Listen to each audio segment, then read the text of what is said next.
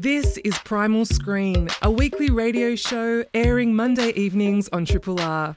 Primal Screen is about movies, from the ones on the big screen to the ones you stream. Hope you enjoy the podcast version and feel free to get in touch via the Primal Screen Facebook page or the Triple R website.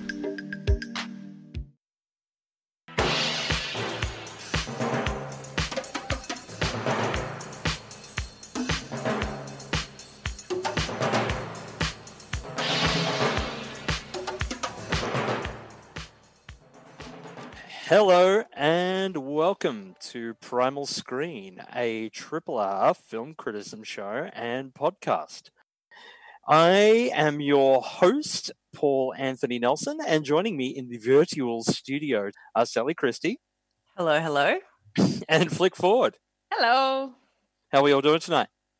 I'm doing great. Good. Had 2 coffees. Excellent. too many, maybe.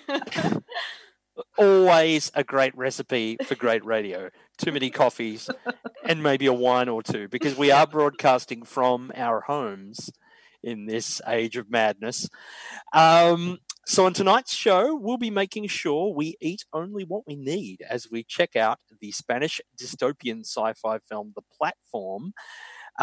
Before that, though, we might just eat any object we find as we see what's inside the horror-adjacent American indie drama Swallow. And lastly, we'll feast on pure crazy as we take on Kiwi cult cinema maven Ant Timpson's directorial debut, Come to Daddy. Not to be said like Aphex Twin. Playing that song tonight, Paul. That's all I ever think of when I hear the title. I know. I have avoided that temptation because I don't want those creepy friggin' Chris Cunningham faces in my head. That clip just disturbs me. Before we crack into the weekend movie news, I just wanted to remind our listeners that all month here at Triple R, we're holding our April Amnesty subscription drive, which is probably the most important in our station's history. As we're committed to being your station in isolation, staying on air to keep you connected with fun talk and fine tunes during this time of physical distancing. We can't do it alone. Community radio services are vulnerable at the best of times. So now we need you more than ever. If you're in a position to be able to support us, every little bit helps. Please consider subscribing, renewing your subscription, or donating to Triple R this April. And you can also go into draw for some amazing prizes, like a $250 voucher to spend on books at Brunswick Bound, or a 3-month coffee subscription. Yes, that's a thing, where our friends at Wide Open Road deliver their finest beans to your door every 2 weeks. So jump onto rrr.org.au or give us a call on 9388 1027 to subscribe or donate now. But first, it's time for the Primal Screen News Bulletin for the week. So we've had a few passings this week, the first of which is Honor Blackman, the actress who became famous as the archetypal female action hero, some might say. First as the karate-kicking, judo-flipping star of TV's The Avengers, and then as Pussy Galore, which you have to say is Pussy Galore, who was the first great Bond girl in 1963's Goldfinger. Honor died of natural causes at the fair age of 94. I had no idea she was that old. It's quite extraordinary. We also saw the passing of Nobuhiko Obayashi, who is the director of the Japanese cult classic Hausu, otherwise known as House, from 1977, which, if you've ever seen, is possibly the most bonkers film ever made. It's like an episode of Scooby-Doo on LSD. And he also directed 1983's The Girl Who Leapt Through Time. He died of lung cancer during the week at the age of 82. And sadly, this morning we found out about the passing of Tim Brooke Taylor, star of a show that was probably many of our childhood favourites, The Goodies.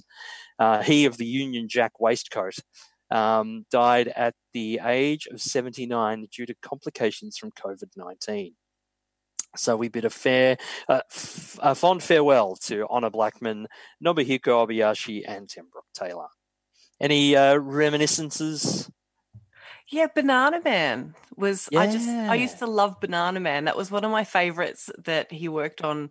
That I'd get home from school and I'd watch it, and of course Yeah. The Goodies. But yeah, I really have such a soft spot for Banana Man. too. Yeah, I really do. That was also part of my after-school ritual. Such Yes. a good show. Yeah, it was great. Hmm. Great. Well, the Goodies was kind of my after-school ritual growing up. I'm slightly older than you two. No, the Goodies was on definitely still when I would race home after school. There'd be the Goodies, Banana Man, Monkey Magic, and then Degrassi, where I learned everything I need to know about life from. And to pronounce the word aboot. Yes. While Cannes and Venice film festivals have ruled out going ahead with virtual festivals online, locally, while the Gold Coast Film Festival has cancelled this year's feature film festival, it is putting its SIPFest short film sidebar online, showcasing 13 short films for the public to view for free from April 9th to tomorrow, Tuesday, April 14th. So get in quick to catch that. And viewers are able to vote for the $1,000 People's Choice Award. And the Gold Coast Film Festival will also be live streaming their Screen Industry Gala Awards ceremony. Not sure how that's going to look. On April 16 from 6:30 p.m. to coincide with the originally planned event date, and will feature 14 award categories, recognising the best short films, web series, feature films, and scripts that were due to feature at the festival, as well as award recognition for Gold Coast screen industry professionals and Queensland screen businesses. And finally, some of India's biggest stars, including Amitabh Bachchan and Priyanka Chopra, among others from Hindi, Tamil, Malayalam, Telugu, Kannada, Bengali, and Marathi cinema, have teamed up from their individual homes to make a virtual short film called Family to launch a fundraiser for Indian film industry employees that have found themselves out of work due to industry shutdowns. It can be seen online via Sony TV's social media channels and YouTube. So now, join us in the living room, won't you, as we check out our first movie for the evening. How does it make you feel when you swallow something? Swallow is the debut dramatic feature directed by Carlo Mirabella Davis about Hunter, played by Hayley Bennett, a newly pregnant housewife who finds herself increasingly compelled to consume dangerous objects. As her husband and his family tighten their control over her life, she must confront the dark secret behind her new obsession. Sally, did you find this film a satisfying mouthful or a bitter pill to swallow?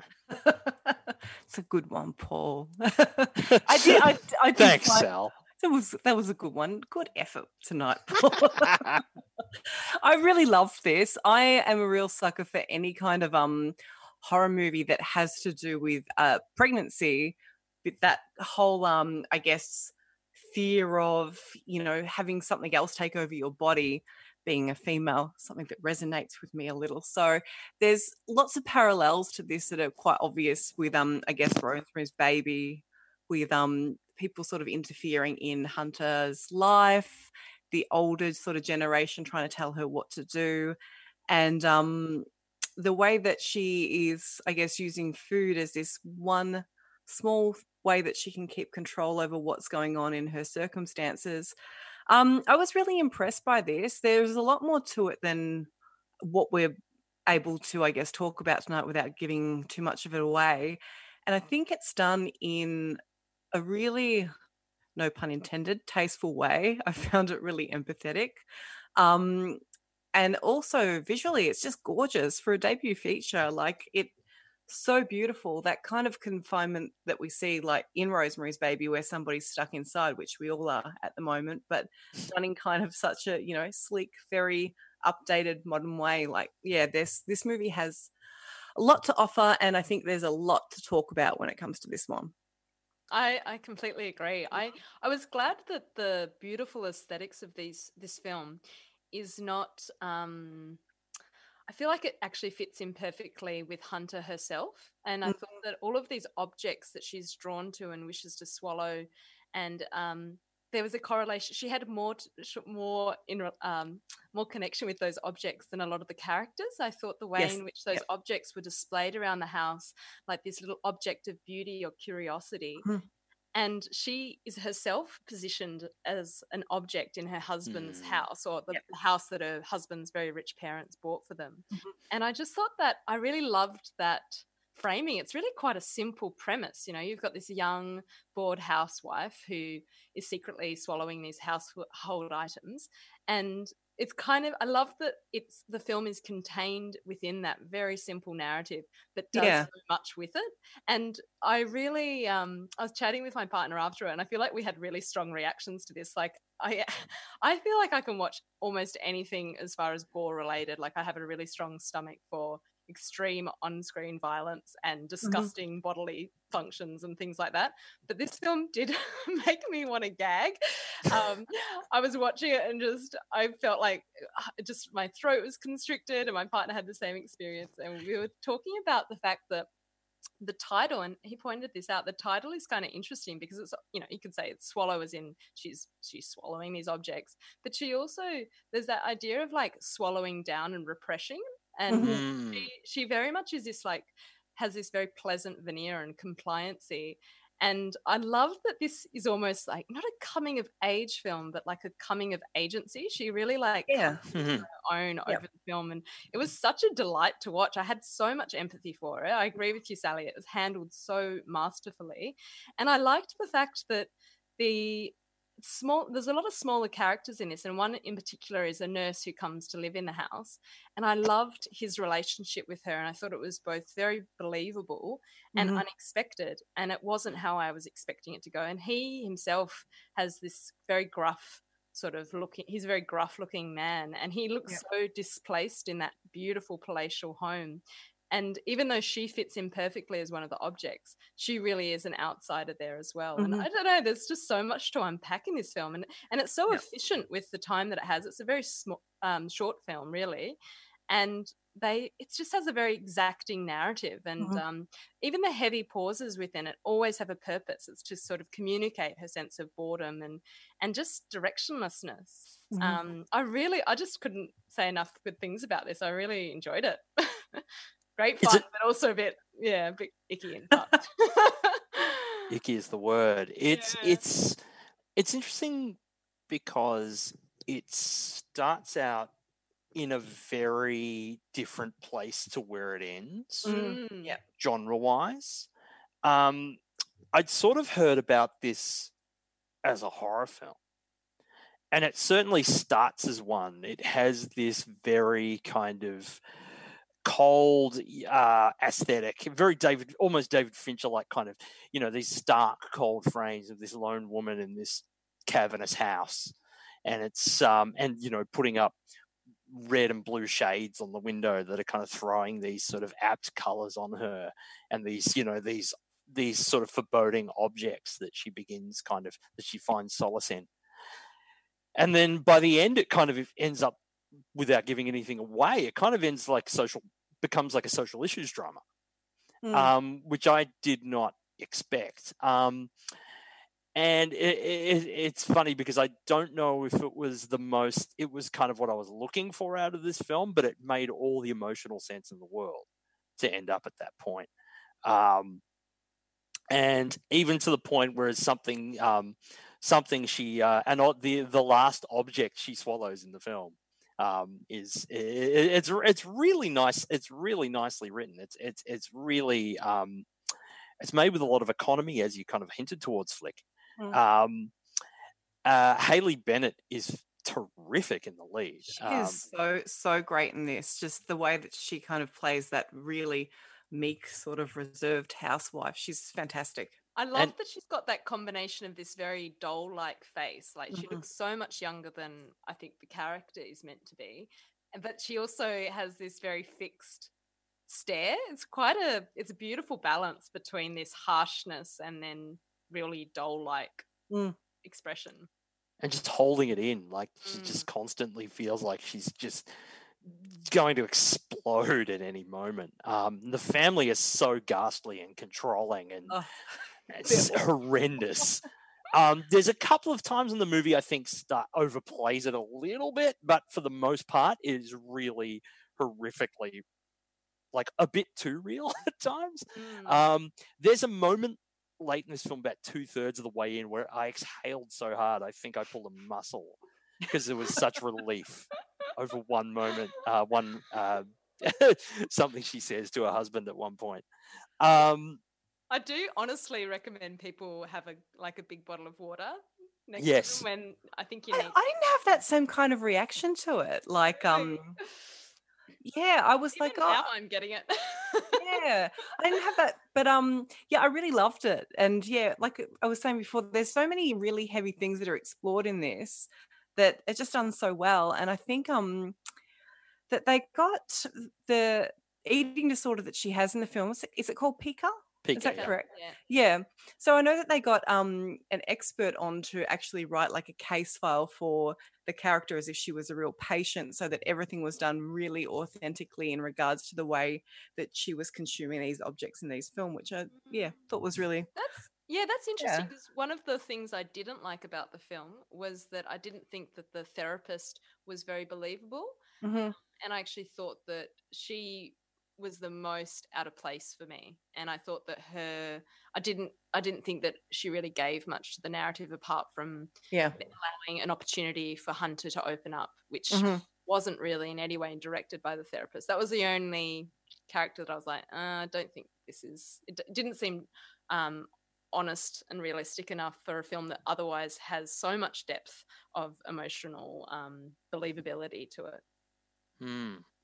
Yeah, I was personally, I was fine with the therapist. There's a particular betrayal that happens with the therapist, which is quite egregious throughout the film, and I think one of the things that really underlines just how terrible this family is. But yeah, there's a really beautiful control of tone and aesthetic, and the way this film does sort of switch genres very smoothly. I mean, I guess it's always kind of horror. It's at the start it's sort of horror adjacent. Like, it's not really a horror film, even though it's been marketed as one. But the way it sort of smooths and moves into another kind of area, I think it's a real credit to the filmmaker, to writer-director Carlo Mirabella Davis. There's also a particular moment too. I mean, without going into any sort of reveal, Dennis O'Hare plays a character late in the film, who's a terrific actor. Anyway, you know him from things like American Horror Story and various other things. There's a moment between him and Haley Bennett, which is, when it's first brought up, it sort of caught me a bit off guard, this part of her life. When she says it to the therapist, I almost felt like it was was it a lie? Was it something to get a rise out of the therapist? It seemed manufactured, and it seems like a bit of an odd plot twist. And then she has this scene with Dennis O'Hare, and suddenly it sort of it provides this sort of, it grounds the entire film. Like, it gives the film this amazing gravity at that point and makes everything so much more poignant. It's really impressive. It's a bit of a grower, this one. Yeah, I think so. Yep. Yeah, it's definitely been a film that I've been reflecting on for the rest of the week now. I think it's really stuck with me in the best way. Yeah. Some would say we ingested it. No, that's not right. So, Swallow is now streaming on Stan. You are listening to Primal Screen on Triple R. Triple R. You're listening to Primal Screen on Triple R with Sally Christie, Flick Ford, and myself, Paul Anthony Nelson. Before we check out our next film, just a reminder that Triple R is currently having our April Amnesty subscription drive. And with everyone uncertain about where they're going to find the money to support themselves over the next few months, Triple R is no different. We've already begun to lose crucial sponsorship revenue due to the coronavirus crisis, with more surely to come. As services like community radio stay on air to keep you connected during this challenging time, Triple R aim to be your station in isolation. So if you're in a position to afford to support us, please consider digging as deep as you can and subscribing, renewing your subscription, or donating to Triple R this April. When you will also go in the draw for some amazing prizes, including a pack of 5 books from Scribe Publications, showcasing the best of local and international fiction, or a gift voucher for Northside Records. And there's lots more stuff as well. To subscribe or donate and getting the running for such fabulous prizes, jump onto rrr.org.au or give us a call on 9388 1027. Now, join us as we hit play on our next new release film for this evening. Hay 3 clases de personas. Los de arriba, los de abajo, los que caen. I love it when we have to play sound clips for non-English films. It's just, unless you know the language, just baffling. So The Platform is the debut feature directed by Golda Gaztelu-Urrutia and is set in a large tower-style vertical self-management center where the residents, who are periodically switched every 30 days between random floors, are fed by a platform initially filled with food from the top that gradually descends through the levels. It is a system bound to cause conflict, as inmates at the top levels can eat as much as they can, leaving increasingly little for those below. In the middle of this, a man with a conscience named Goreng, played by Ivan Masake, strives to find a way to feed everybody to break the system. But are people just too greedy for him to succeed? Flick, did you find this a bottomless descent into misery or a top-floor banquet of metaphorical sci-fi horror? Look, I don't know if this is going to be a very unpopular position, but I did find this a bottomless pit of misery. I hate this film. Wow. I don't know. I watched it over 2 viewings because I really was like not into it, and I was like, I just can't watch any more of this. I looked up reviews afterwards trying to get like some sort of sense of camaraderie, but most reviews were very, very positive. One even compared it to Waiting for Godot. That was not my experience.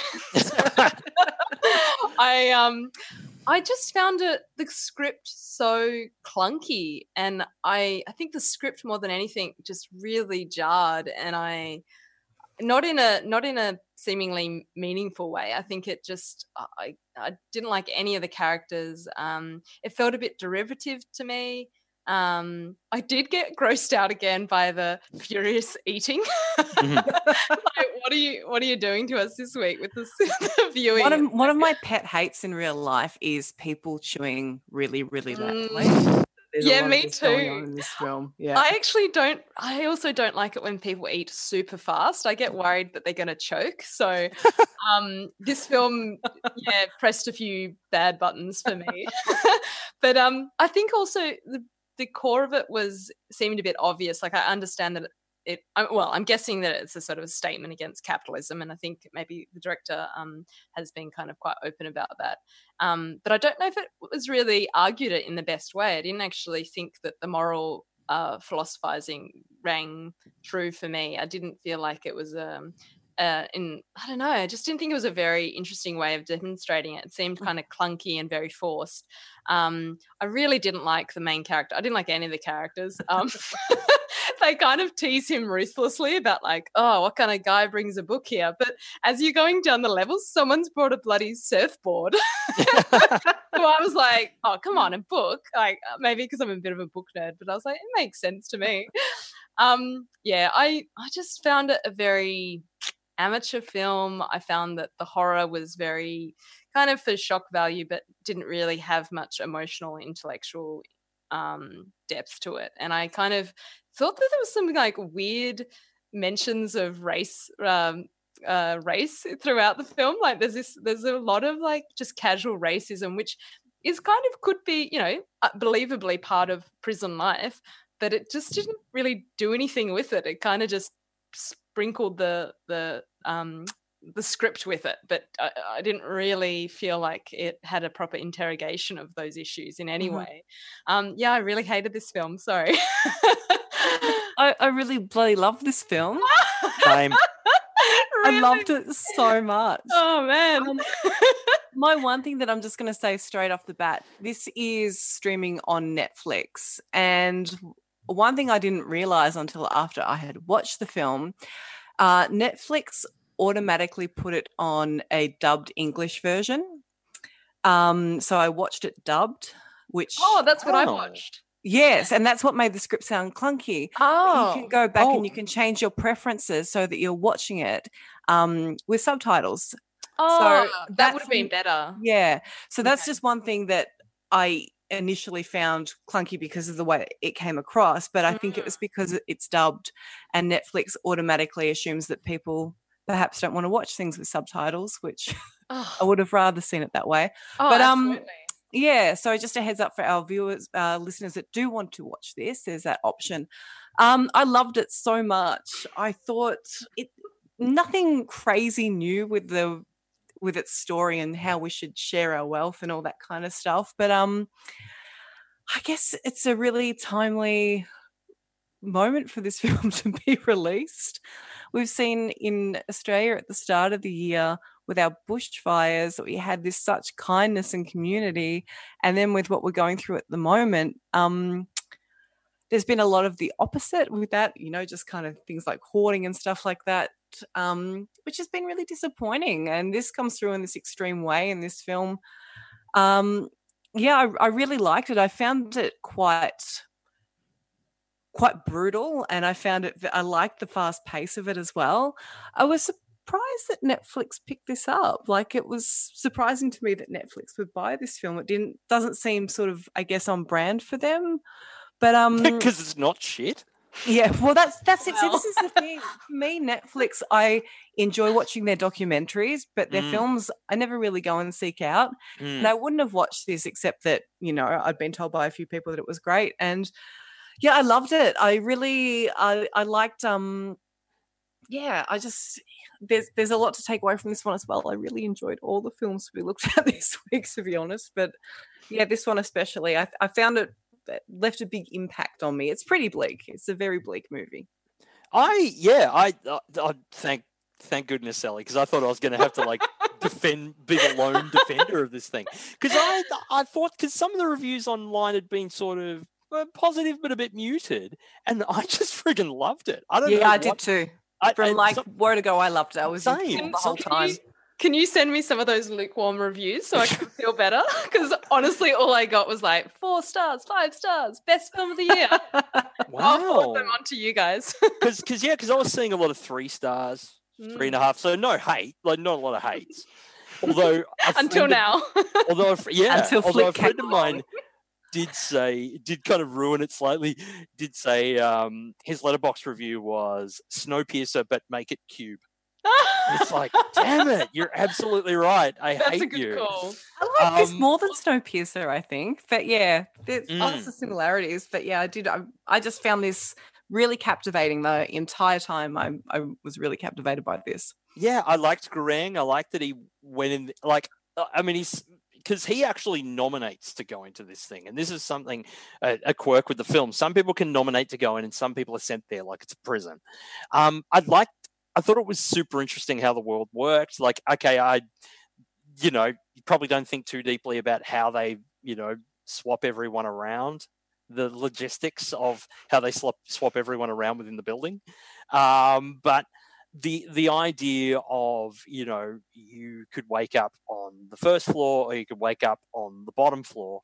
And then people basically, that idea of if they experience time on a lower floor and then are transferred to a top one, they immediately start acting greedy and and kind of taking everything and acting derisively towards those below them is a super interesting concept and something we see a lot in real life. Garang, and then later a couple of other characters who are trying to kind of break the system and find something. I just found that super compelling. I liked everyone's kind of agendas. I liked the suspense of who he would end up with next. Yeah, I enjoyed that as well. I also enjoyed the lack of context around the actual the actual space as to why you would nominate to go in there to quit smoking, or as to, like you were saying, the logistics of how they swap people up. I liked that being left open. I think I read somewhere today that it was initially meant to be a stage play, or was a stage play. I can actually imagine it. Yeah, I can see that working really well. Yeah, in that sense. It's a kind of it's just that kind of Twilight Zone sort of structure that I really like. That's sort of like, what if this thing was here, and different, people's different aim.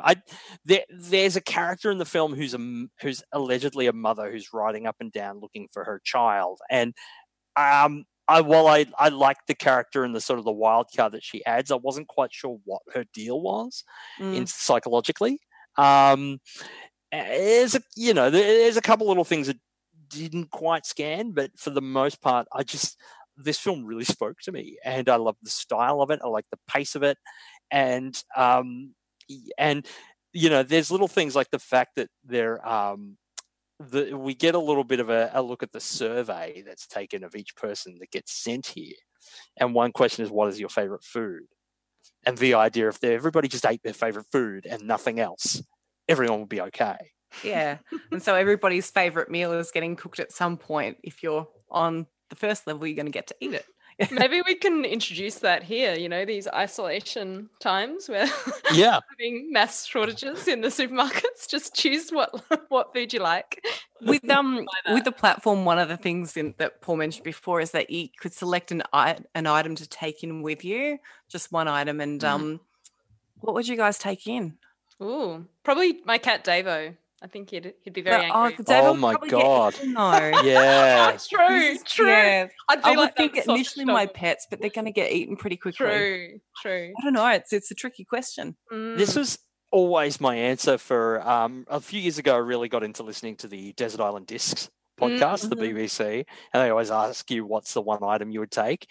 And I always thought like something like Leonard Maltin's classic movie guide, something that had like synopses of thousands of older movies I'd never seen, and I could just read a synopsis and get it in my head and imagine what that film would be like. That's probably what I'd take, because I'm a lunatic. Yeah. I'd again be taking a book and people would be laughing at me and trying to kill me. I just thought, I really, like you said, look, it's not subtle. But I, as someone who's not only enjoyed a blunt force social commentary, but made a couple, I actually kind of, I'm attracted to that as a form. So yeah, I thought this was a really solid, striking debut, and kind of brought the midnight, that's sort of it was selected as a TIFF, Toronto Film Festival Midnight Madness selection last year, and it does have that kind of late night, midnight madness kind of angle to it as well. Won People's Choice at Toronto. Yeah. I just and it's interesting too. The characters all have their names, all have meanings as well. Like Goreng, Goreng means fried in Malay Indonesian. Another character is Trimagasi, which stands for thank you in the Malay Indonesian language. Someone else is named after an Indonesian graveyard. Someone else is named after a spice blend. It's very, it's an interesting psychology behind the naming of characters. I'm not overly familiar with any of the actors in this film, but I was reading that a lot of them are comedians. And they were putting this to kind of be, type against what they're usually typecast, so they're playing something serious, which I thought was pretty interesting. Yeah. That is very interesting, especially for how dark the film gets. It's so bleak. I think initially it's bleak from the word go. It's a very bleak movie. Yep. Yep, very true. Although there's a kind of an ending that's both bleak and hopeful. It sort of balances those things quite well. Maybe a little too hopeful for Flick. I don't know. I was just glad it was over. Dear. So, if you want to judge for yourself where you end up on the platform, it is now streaming on Netflix, and you are listening to Primal Screen on Triple R. Triple R. You are listening to Primal Screen on Triple R with Flick Ford, Sally Christie, and myself, Paul Anthony Nelson. Please join us at a distance of no less than 1.5 meters for our final film of the evening. Just so you know, if you want to impress me, I like fight stories. Come to Daddy is the debut feature directed by Ant Timpson, starring Elijah Wood as Norval, a privileged musician with a terrible haircut who travels to his estranged father's oceanfront home after receiving a cryptic letter from his dad, played by Stephen McHattie, for what he hopes will be a positive experience. If only he'd known the dark truth about his old man beforehand. Sally, did you find this feature-length extrapolation of Aphex Twins music video from the 90s to be a positive experience? I did find this to be a positive experience. I was just saying this is Ant Timpson, his directorial debut, and it feels like he's been around for a long time, producing lots of things. Like I think he was one of the producers on The Greasy Strangler, which is one of my feel-good films, and I really, I love. Of course, it is, Sal. I watched it the other night, which is so uplifting for me. But I like his brand. I like what he does. I really like the humor and everything that he's involved in. One of the great delights in Come to Daddy for me was the dialogue. I found it hilarious, especially the first few sequences with Elijah Wood and his dad, and him talking about what a good DJ he is. And I love that scene. Oh my God. It was just like, I was like roaring with laughter. Yeah. So Knowing fun. Elton John. Yes. Oh, just so fantastic. Like, I haven't laughed that hard in a film in a long time. Like, really, really funny. Elijah Wood's comedy is great. So that was my my absolute favorite takeaway from this was just I loved the dialogue. It wasn't what I expected it to be either, the film. Like, plot-wise, it really wasn't. So there were lots of great surprises there. And I think that Timpson and Elijah Wood make a really good team. They both do lots of good work for genre cinema, and it's nice to see them working together. Yeah, I'm always such a big fan of Elijah. He's great, isn't he? He really is. And I think you're right about his comedy sensibilities. Like, I really liked him in Wilfred, which is the American remake of the series. And he's also in Robot Chicken, and I think he's really willing to make fun of himself. And I feel like I should defend his haircut. I didn't think it was that bad. Well, I kind of liked it. My husband Josh and I have decided that while we're in self-isolation, I'm going to attempt to give him that haircut. Oh, yes. So we discussed it the other night. Wonderful. No. So I vote. Is there a Department of Human Services going to intervene? Because I was like, I'm probably going to go quite badly, and then I can shave it all off. But we'll upload it to our social media. Yes. But it's going to happen. I might be tempted to get one too. I've got short hair at the moment, so I could just go a little bit shorter. I love this film. This is easily my favorite film of the week. So funny, so dark, and yeah, I actually had I was curious as well, because I was surprised that this was also surprised that this was Timpson's debut. And then he's got the most hilarious IMDb bio. I don't know if you've read it, but he's listed his trademark as a shark bite on his left arm, and his nickname is down as the Love Butcher. I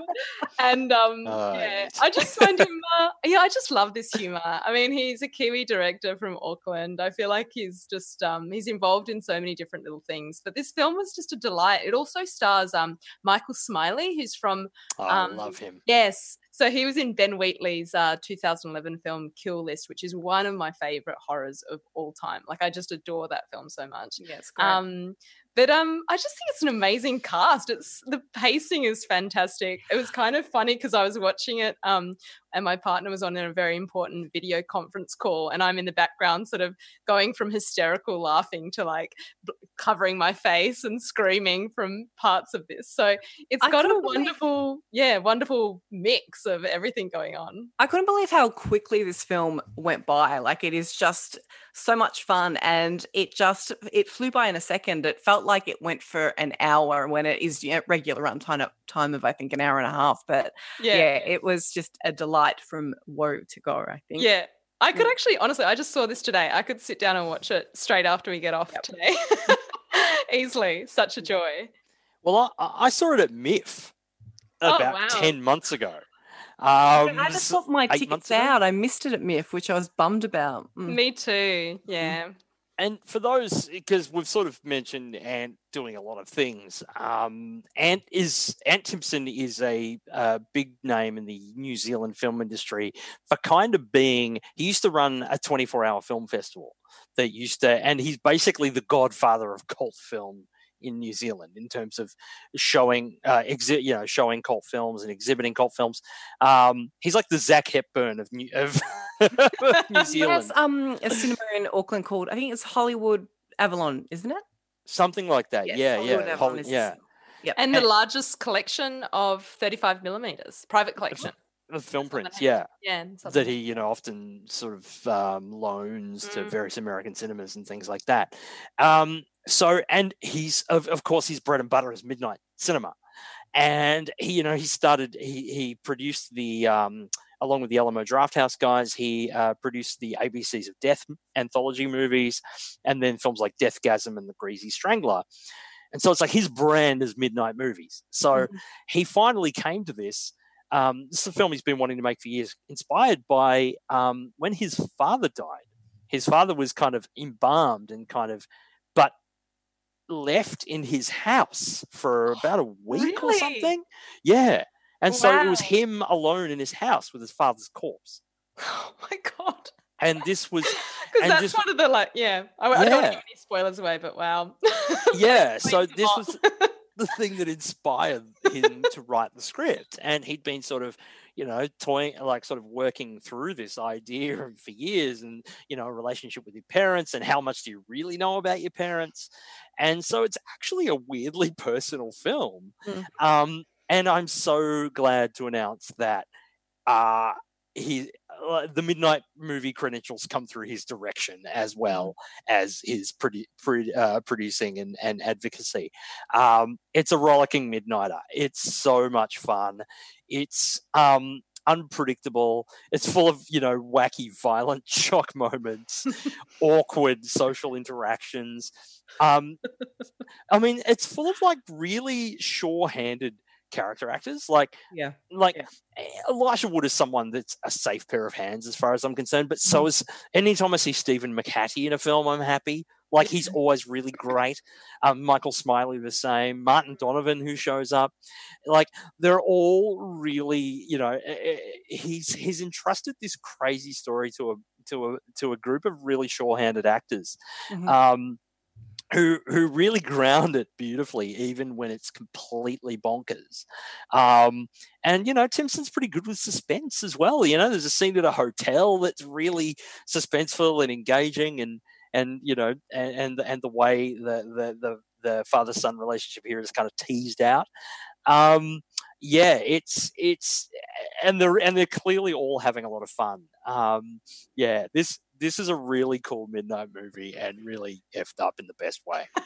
So good. And what you were saying, Paul, it's surprising that I love midnight movies. This is my kind of thing as well. But this took me to places that I didn't expect the plot to be going. So there was all these really nice little surprises there as well. It was really great. Yeah.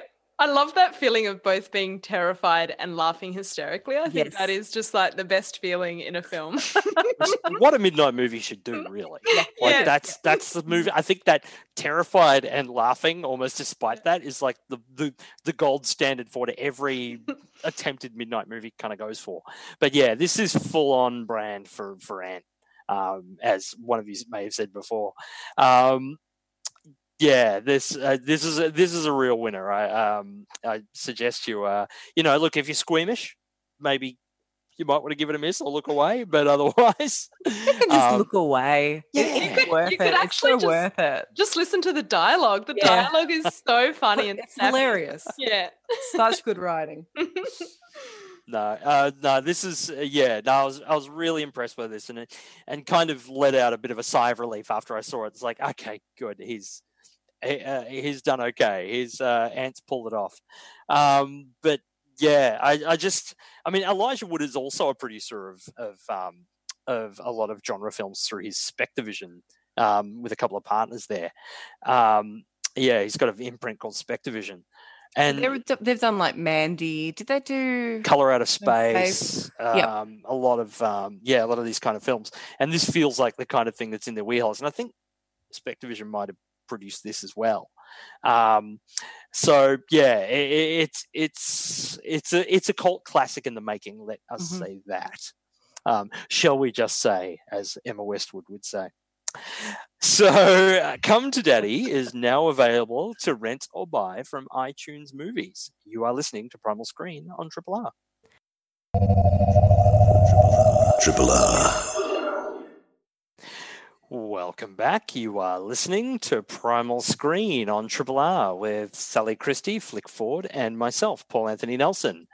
And just before we were talking about the film Come to Daddy, which is now available to rent or buy from iTunes Movies. And it's not a Spectavision film, I should add. It's very much like one that Elijah would produce, but he's just in this one. He's not producing, just to set the record straight on that one.